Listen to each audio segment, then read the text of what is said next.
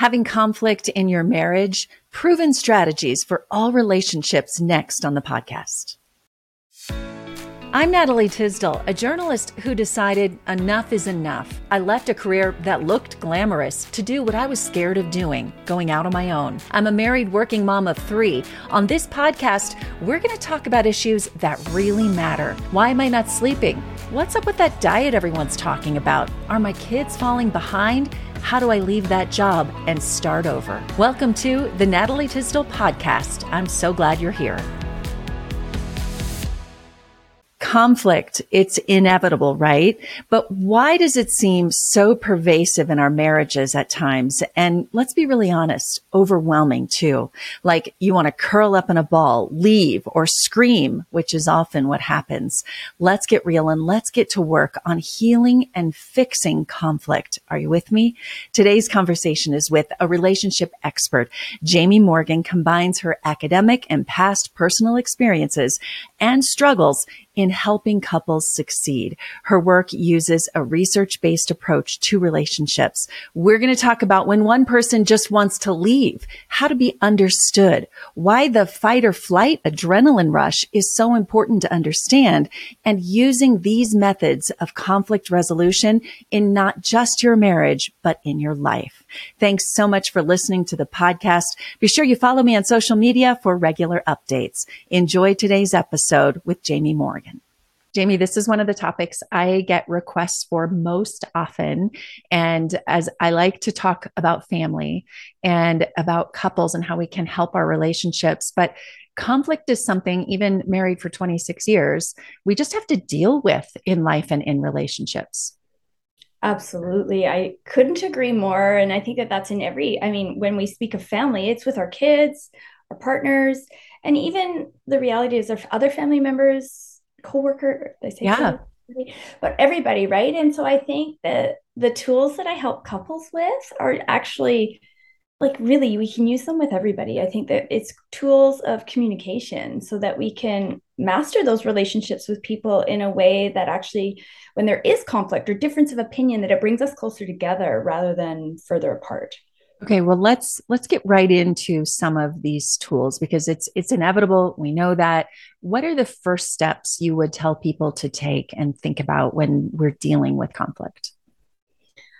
Oh, I feel like the first most important thing is to own ourselves, like to tune in. I talk about that kind of thing a lot, that the most power we have in our life and the most power about revolving around the changes we can make in our life, I guess I could say it that way, is the changes we can make for ourselves rather than trying to change everything around us or the people around us. So when it comes to relationships and conflict, if we can tune into what we're feeling in that moment and sort of ground ourselves in ourselves to be able to come into a difference of opinion with the awareness of what we're bringing to the table. Looking inward, does that make sense? Yes. Right? So, I think acknowledging sort of our own struggle and what we can work on, not just what we want our partner to change. Right? It's so true. And it's interesting that I put this into a parenting kind of frame as well and a teaching frame because I'm working with high schoolers. And it's so common that we do come to any type of conflict with what I want, or what I want, instead of, hold on, take a step back. What am I feeling? And kind of seeing it from that other person's perspective. It's not normal. It is definitely a trained thing you have to work on. Would you agree? Absolutely. That's exactly it. Like you said it exactly. We have to, I call it owning our stuff. Own our stuff, the good, the bad, and the ugly, and recognize the habits that we're creating within our partnership. And we all have them. And it's human nature. We're habitual about things because we create those pathways in our brains, right? Those neural pathways it just makes it easier and easier the more we do it. But then what we realize over time is sometimes those pathways that we've created aren't working for us. They're not functioning. And for example, we have a habit of getting into a yelling match, or we have a temper in our relationship. And this is super common, right? But oftentimes it's just, that's our go-to. Our go-to is to react rather than pause in the moment and choose an action possibly and hopefully different than what we've done in the past, that when we take a big look at the big picture, it hasn't been working for us anyways. Yeah. So when we can start to actually change those habits in relationship and in conflict to create new patterns within the conflict that will actually have a different and more positive result. Yeah. Yeah. I think you're reminding me of something I learned early in our marriage. And it probably was the hardest thing, but the light bulb that went off for me. And it was that understand before being understood. And it was like, I do.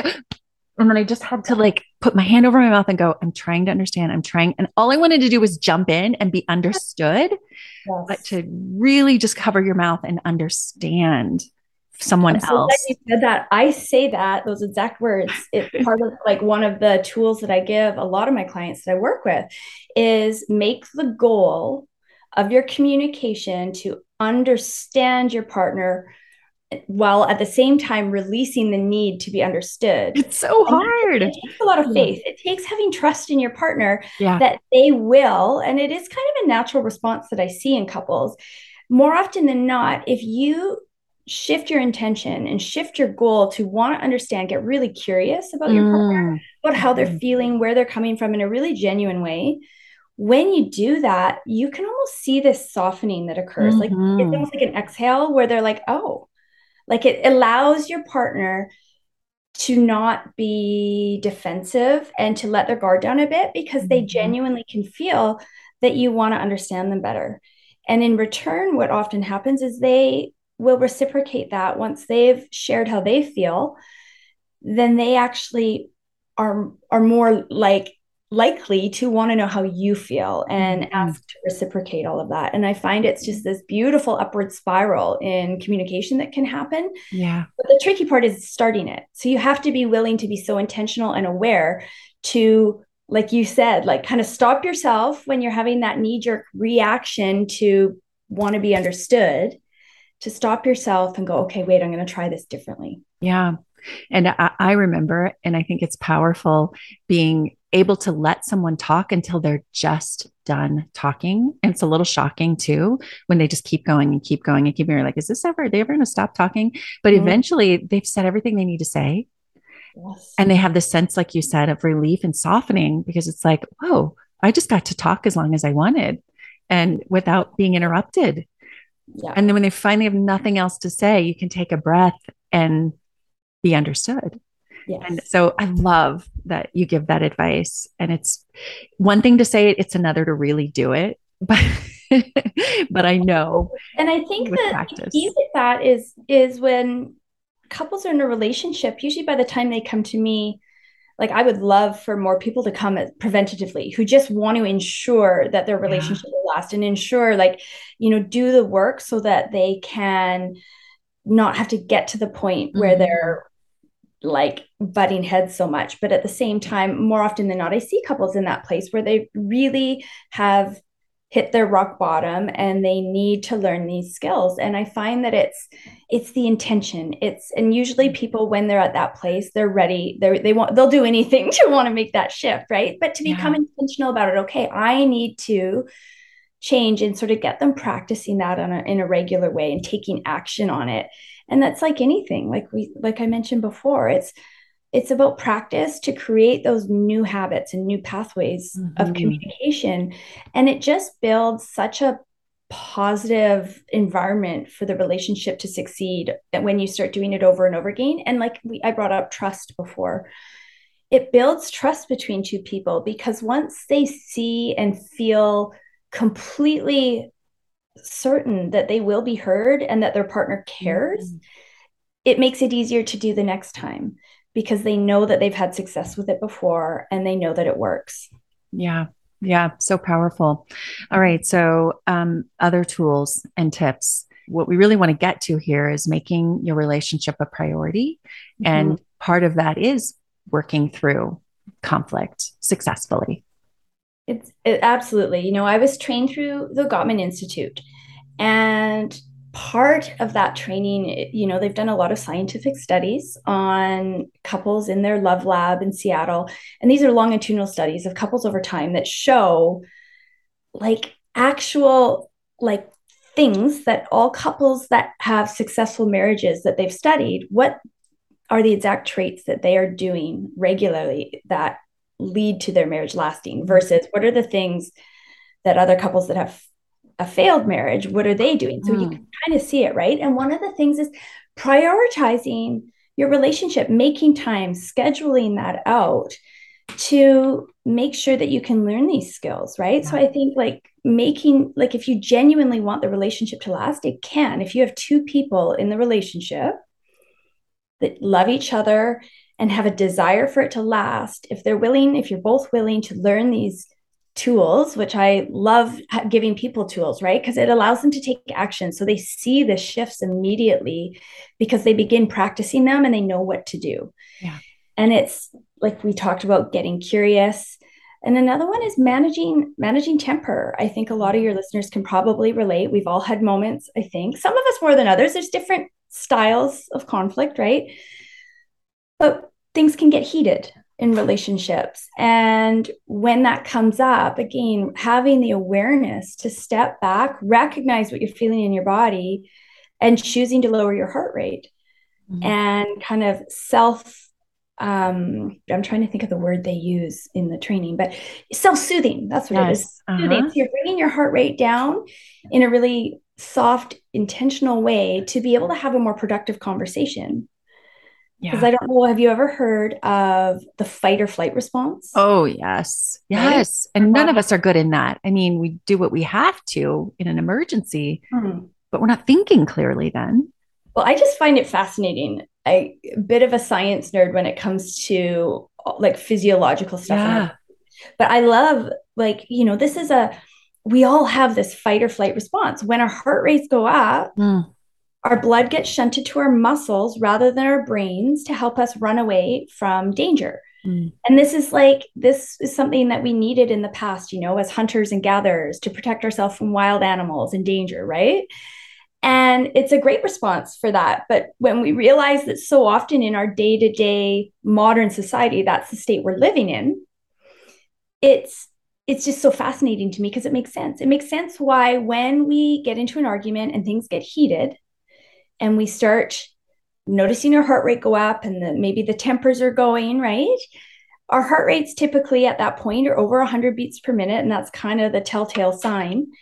And when you're in that state, your blood isn't going to your brain. And so we're not thinking straight. We're not in our best moment. And we start saying things we don't mean. We're irrational. We're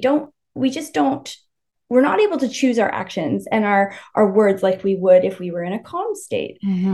And so recognizing the science behind that, I find it's just like, okay, that makes perfect sense to me. So it does. It makes I find it so interesting because it just makes so much more sense to take a deep breath. And if you need to, take a time out, take a breather and say, you know what, this conversation is very important to me, but I need to take a break to calm down, but let's come back to it in half an hour.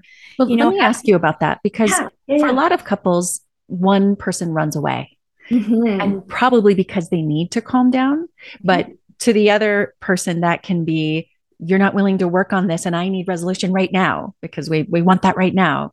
And so is this one of those things where in any relationship, you can pre-talk before conflict and say, what are we going to do if and when we have conflict? Or how do you coach people through that?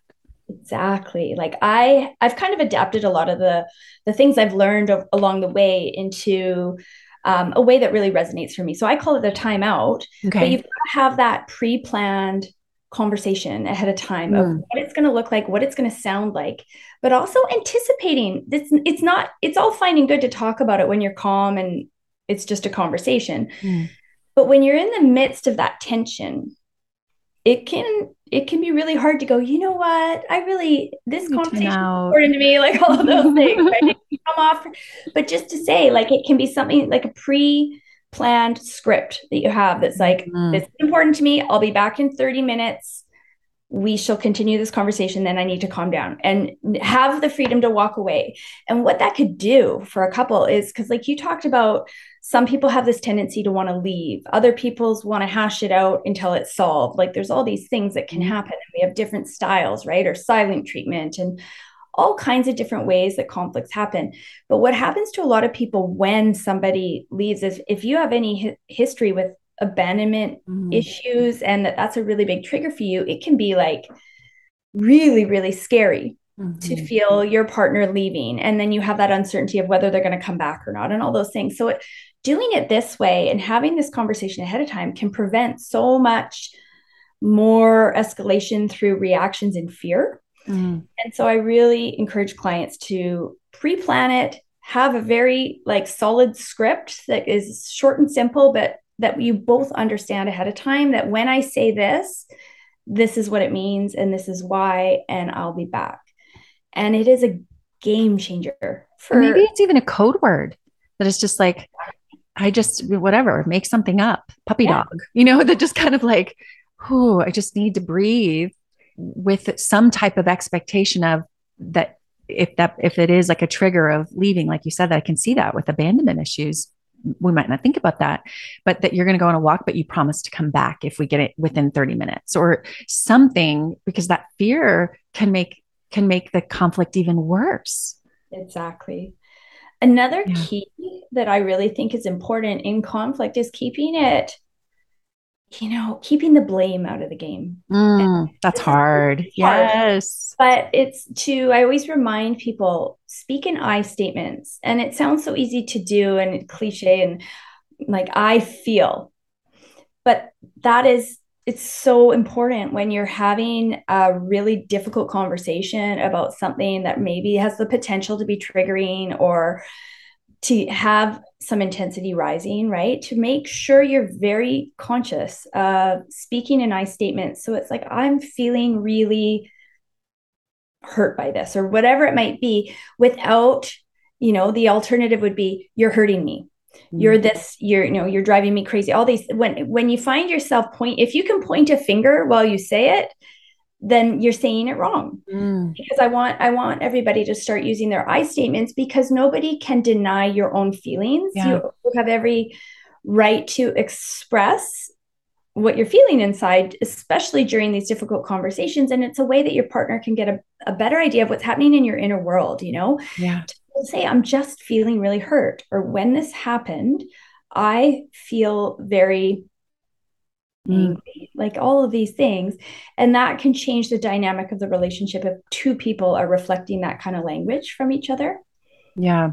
So that is such good advice, because it makes you stop and think before just putting it on someone else. That excuse of, well, you did. So I statements, really good. Hey everyone, it's Natalie. I'm excited to let you know that I'm opening up spaces for collaboration and advertising and sponsorship on this podcast and on my YouTube channel. If you're a brand looking to grow in the wellness, family, or mindfulness spaces, I would love to collaborate with you. You can find a link to get in touch with me in the show notes, and you can always find out more about what I'm up to on natalietisdale.com. What, if I can change the conversation just a little bit, what are the things that you have seen people have the most success with? So couples that have endured really hard things and have made it through, and they're on the other side and they're thriving. What have you seen them do that we can learn from? I think one of the most powerful ones, and this is one that I've used myself in my own relationship repetitively. And when I ask clients after I've worked with them, what was the most useful tool throughout this program? This is the one I hear most often, and it's I call it a daily check-in or a weekly check-in. It depends on the state. So in the beginning, when things are definitely heightened and really kind of rocky for a couple, let's say, I recommend doing it daily. And what it requires is scheduling, because I really do believe, as forced as it can feel, as unnatural as it can feel, I always want everyone just trust me, just for just give me a bit of time, just trust me with this, schedule it in, because it's like anything in our lives. When we have dentist appointments or our kids have soccer games or whatever it might be that is a priority for us and it's in our calendar, we make it happen. Yeah. Yeah. But so often I think we can all relate, right, to the things we want to do and we plan on doing, but it just never ends up happening because we got busy, right? Yeah. And so this to me has to be a priority, is scheduling in a daily conversation. And it's about checking in with your partner. And this is a conversation, it can be as little as 10 minutes or 5 minutes even, or it can be as long as an hour, whatever's needed or what you have time for. But the goal of it is to talk about your relationship in a really safe way. And so, again, going into it, having a conversation before you start this practice of saying, like, this is a time specifically for us to bring up what's working and what's not working. And we're going to put on our best listening hats and not get defensive and really go into it intentionally, right? But it gives us this space that is designed to talk about what is hard for us, or like I say, vice versa, we could talk about what's really going well, which is always nice to hear too, because sometimes things are going great and we can then show the gratitude for our partner and going, I see how hard you're working and I feel so good. Thank you so much. But having those, and this isn't the time to talk about the schedule or the kids or anything. This is the time to specifically talk about just your relationship for whatever amount of time is needed in a non-defensive, intentional way. And by doing that, as you can imagine, right, so often the big fights that get explosive and go sideways are the ones that have been brewing for a long time, where something's bugging us, but we don't want to fight, so we avoid it. This is common, right? We push it under the rug.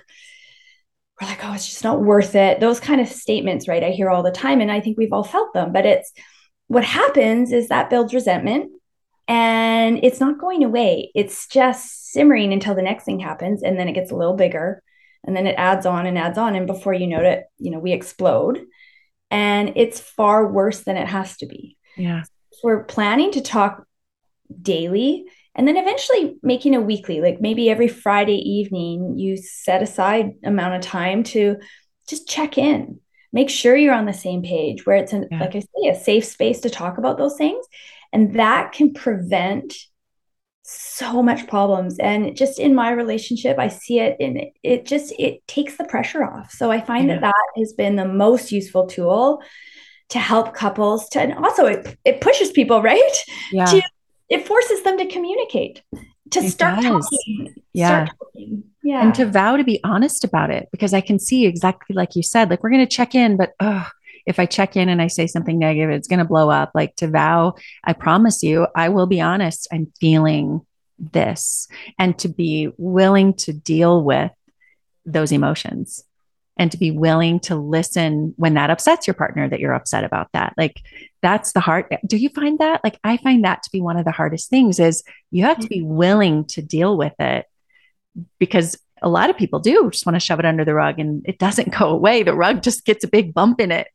It's so true. And I think kind of like what I referred to before is it helps build trust, because the more you realize, like I call them difficult conversations. Those are the conversations that we often avoid, that are hard to have, that are, around tense topics that might be triggering. Those difficult conversations, once we have them successfully and realize that, wow, it's safe for me to bring up even the hardest thing, because I know my partner will listen and hear me without getting defensive, and that we can have a healthy conversation around something that's tough. And when that happens, like I said, and you have success, then it's like it's easier the next time. And then it becomes like a culture within your relationship where you really just feel comfortable talking about anything. Yeah. As you've had this practice and this, this history of it going well. Okay, let me ask you a hard question then. And I mean, I could talk to you forever. I know people are like, I try to keep these conversations under half an hour, but I want to ask you a hard question. What if one person is listening to this thinking, this is so great, I love this so much, I'm going to do this, and their partner's not willing? or I don't want to do a daily check-in, or that's dumb, or what do Mhm. you do then? Is that when we find help from someone like you? Well, for sure. And I have often even worked, sometimes the partner isn't always ready, Mm, and that's okay. But what has worked for a lot of my clients is I'll work, whether it's usually the female, I'll be honest. mhm, And I don't want to stereotype or anything, but I have found in my practice that it is more often than not the female that is really eager to do the work. That's not always the case, mhm, but and so I might say, well, work with me, and what is really helpful is I can, teach one um, person within the partnership the tools, and we can really talk it out. And even just that one person having that shift within themselves and a deeper understanding of the problems and how to manage communication, mhm, their partner will benefit from it mhm, because they will see a shift in their partner. And more often than not, they want to rise to the occasion. They want it, they see the communication changing, the reactions changing in their partner. And they get curious about it. The other thing is I always give I call it homework, but the tools like, okay, for the next week or two, try this, and maybe sit down, and I call them couch dates, mhm. but have a couch date, schedule a couch date in, and go over the homework together. It doesn't have to be painful Yeah. if that person's not ready yet, but maybe they're willing to have a 15-minute glass of wine and just hear what you've been learning and go, so sort of frame it in a like, what if we tried this? Would you be willing if we tried this? I just have this little exercise that I was given, and I think it might come in handy for us. And there's just, that's one example, but there's lots of ways of starting those conversations where I get it. It can feel very threatening for some people to enter into a coaching, relationship with somebody that maybe they don't know, and it feels weird to share your dirty laundry and go there. It Mhm. takes courage. And so sometimes it's baby steps, right? And so I often will work with one partner, but more often than not, somewhere along the journey, the second partner definitely joins in. Well, you got to start somewhere. And, I if you can give someone the tools that helps disarm the other one, you put yourself in a better place. And I really Yeah. do believe the most powerful work that we can do on our relationship is the work we do on ourselves. Oh, so true. So, Yes. like you were saying, if one person's not ready for the work, that one person who is diving in and having the courage to just sort of own their stuff and look inward Hmm. is going to have a really powerful effect on the relationship, Yeah. even by working just on themselves. Yeah. I agree. I've learned so much. There's such great information. Oh, Thank you. good. Oh, Okay. you're welcome. Give people a place to go to find you and to keep learning. Well, I'm at the Jaime Morgan on Instagram. So I would love for your followers to follow me there. But I would also I've got a free Facebook group called The Abundant Life. Mm. And within that group, I post so many meditations. They're short, they're sweet for every level, they're guided. And it's just to help people because so much of this transformation journey in relationships and in personal growth is learning to tune into what we're feeling in our Mhm. body and understanding that. And so I really explain it really well within that group, and I post everything there regularly that is forever in the feed. So it's a great place just to sort of see a bit more of what I'm about. And yeah, I would love for your followers to find me there. Well, I encourage everyone to do that. And I'll put some links in the show notes too. So it's easy for people to find. Jaime, thank you so much. It's been a pleasure. Oh, thank you. I'm so grateful to be on your show. Thank you for joining the Natalie Tisdale podcast. You can follow along on Instagram and at natalietisdale.com. Subscribe to the show to catch every new episode and leave a review so I can continue to bring you fresh content. See you next week.